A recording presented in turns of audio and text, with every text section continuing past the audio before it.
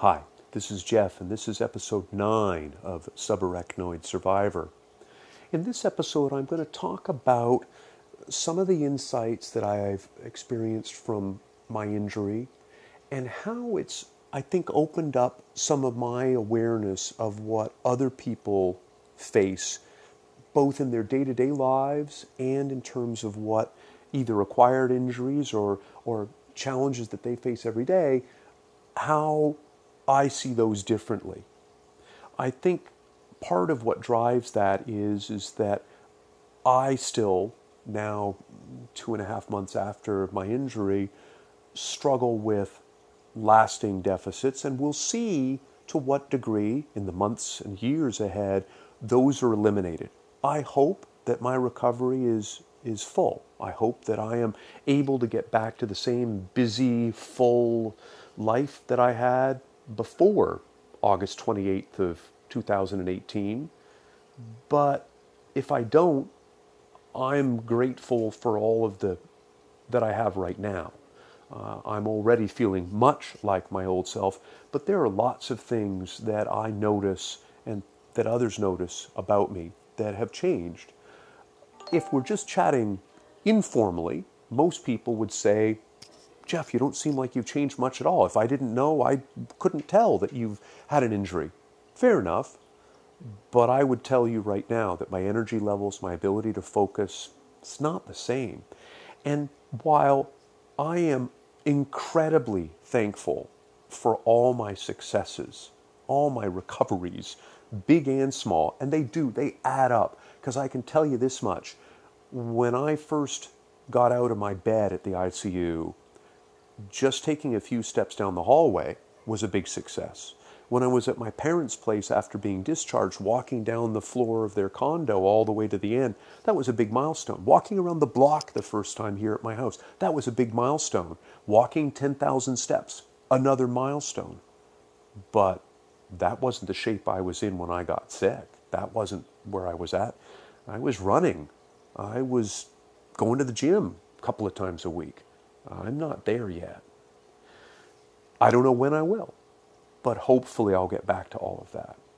But there's some other things that go with that. Some of the deficits faded quickly. So for example, when I first started being more conscious, I was very photosensitive. Light really bothered me and was quite painful. That faded quickly. I was initially very sound sensitive. If you'd bang two pot lids together, oh man, that was like brutally hard. And it was difficult for me to feel that pain because it felt a little bit like a reminder of my injury.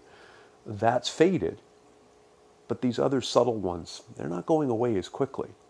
And here's where that's helped me gain insight. You know that light and sound sensitivity?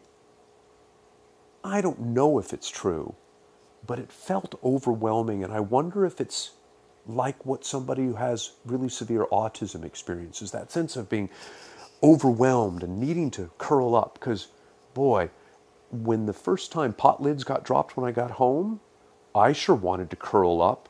I couldn't handle it.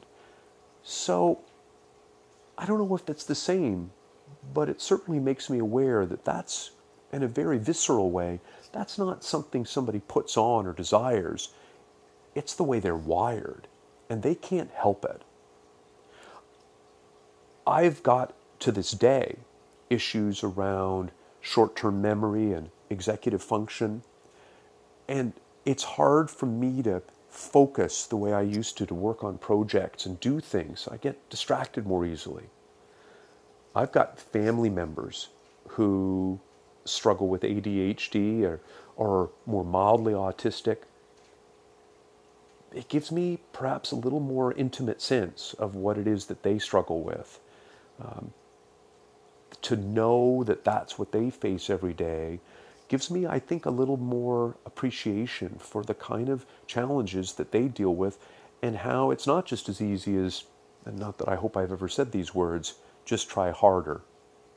But the other thing that these lingering deficits create is a bit of a worry about a recurrence.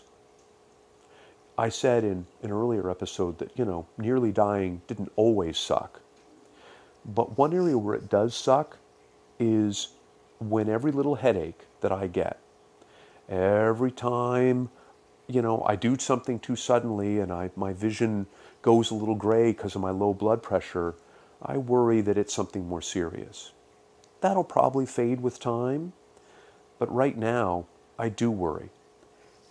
And the other thing is that the very nature of my injury, this non-aneurysmal subarachnoid hemorrhage, they don't know much. The medical world doesn't know much about them. The prognosis is good. The recurrence rate is very low, but it's not zero. So I'd be lying to say if I don't worry about that. And I don't know what to do. I'm going to talk about it. I'm going to share. I'm going to be aware of it. I'm fortunate to have a partner who's a medical professional and has already played a pivotal role in saving my life. But at the end of the day, there's nothing I can do about it. My neurosurgeon has already said, go ahead, live your life. They're not doing anything else. They're going to bring me in for a 6-month checkup. And at this juncture, things are about as good as could be hoped for. I'm one of the ones who's made a fast recovery, but it's clear from conversations that we've heard between the doctor and others that my bleed was also more pronounced, more severe than many of the people who have subarachnoid hemorrhages. So what does that mean? And am I just extra lucky that I'm still here? Or does that bode poorly in terms of something hidden that's waiting? I don't know. But I'd be lying to say I don't think about it from time to time. So maybe this is an appropriate place to wrap up. I don't have a lot of other themes or topics. What I will say is this.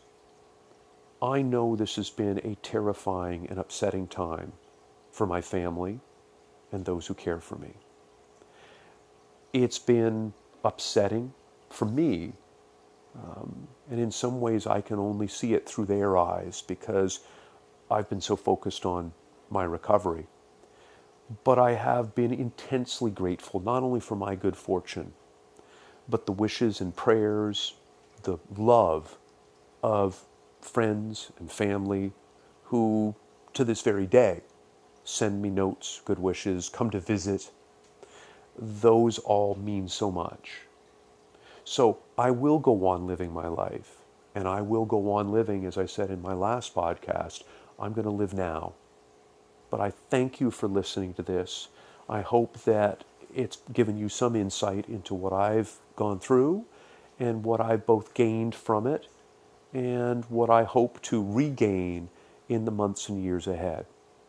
Know that whether I know you or not, I wish you all the best.